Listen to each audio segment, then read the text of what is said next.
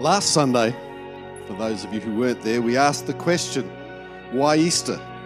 Why did Jesus have to go through the events which we now celebrate as Easter through the story that we've just experienced? Last week we talked about how Easter is an example of Jesus modeling the concept of love as an example for us to follow. And he talks about this love in John's Gospel.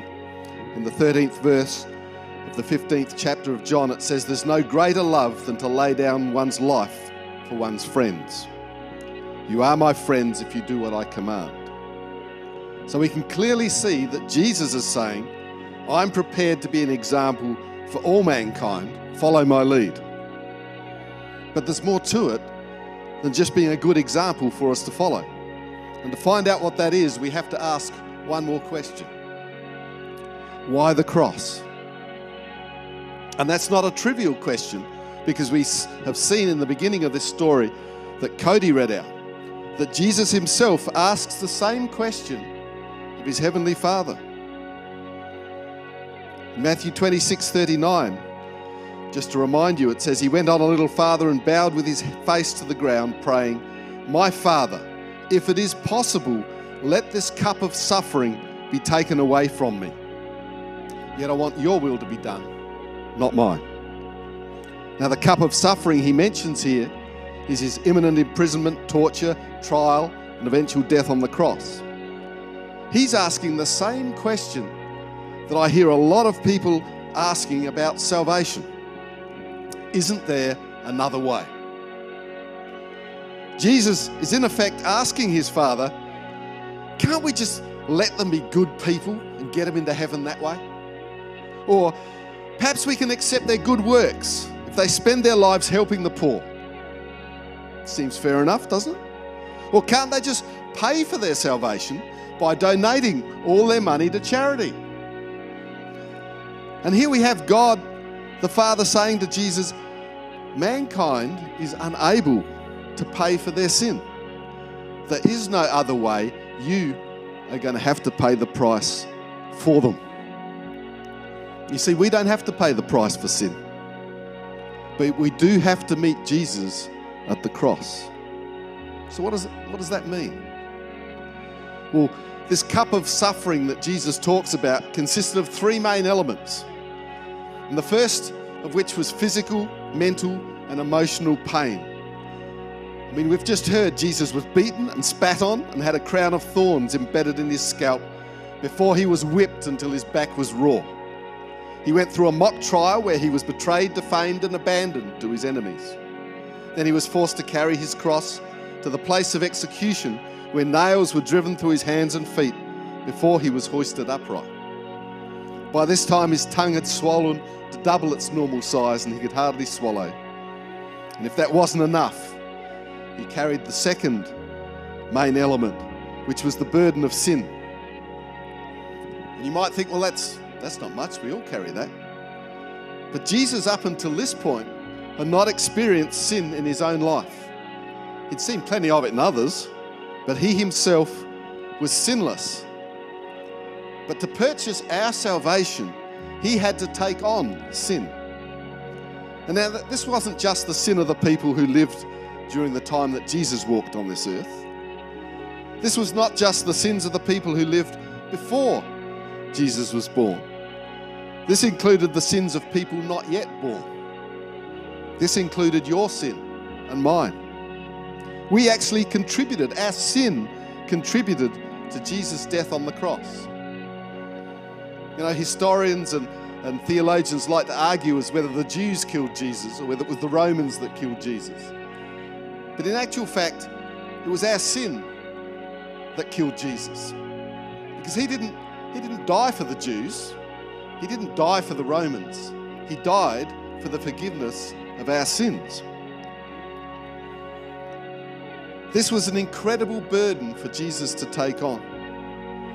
And because of this burden, it actually resulted in the third element of that cup, which was separation from his Father. You see, God cannot coexist with sin. So when Jesus took on our sins, there was a connection that slammed shut between Jesus and his Father for the first time ever. Jesus was isolated from the love of God. Now, I've heard a lot of people who don't believe in God or who reject salvation as unnecessary. They joke about hell. They joke about it as being a place where it actually won't be too bad because there's going to be a lot of other people just like them together in hell, and they're going to have a good time together with the devil in charge. And, I think a lot of people regard hell as sort of an underground tenement with the devil as the landlord. But the Bible doesn't describe it like that.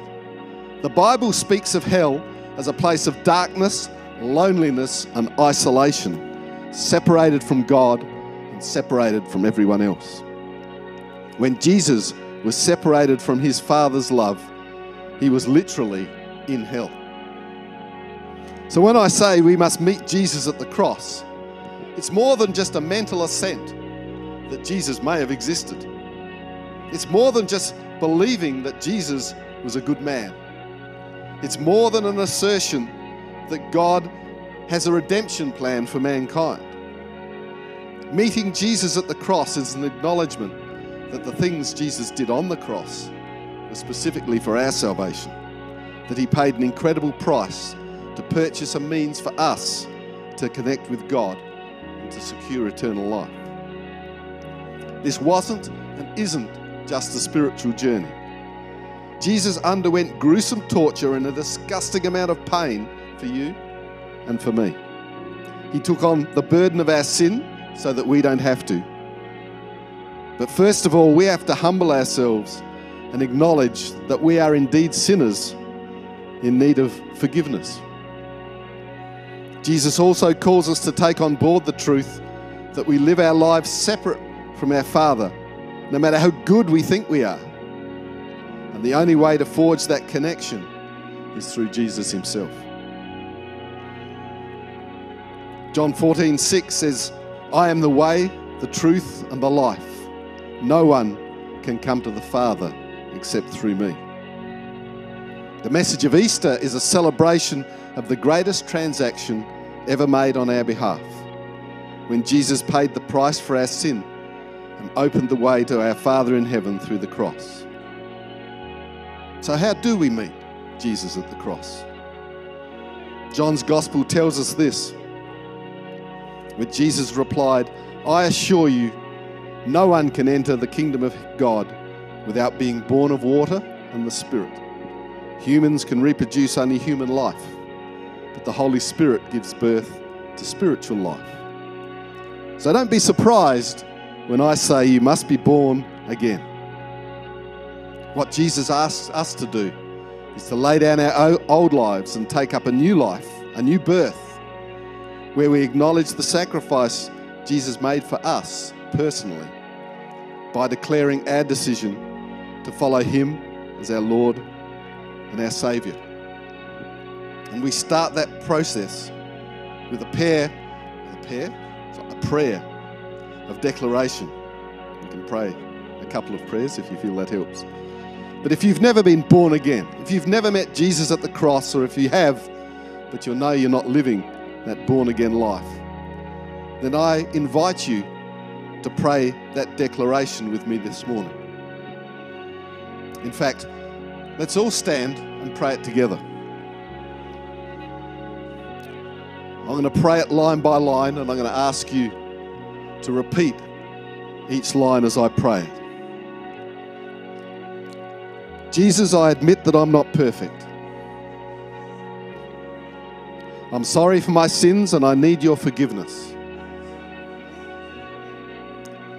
Right now I turn away from my old life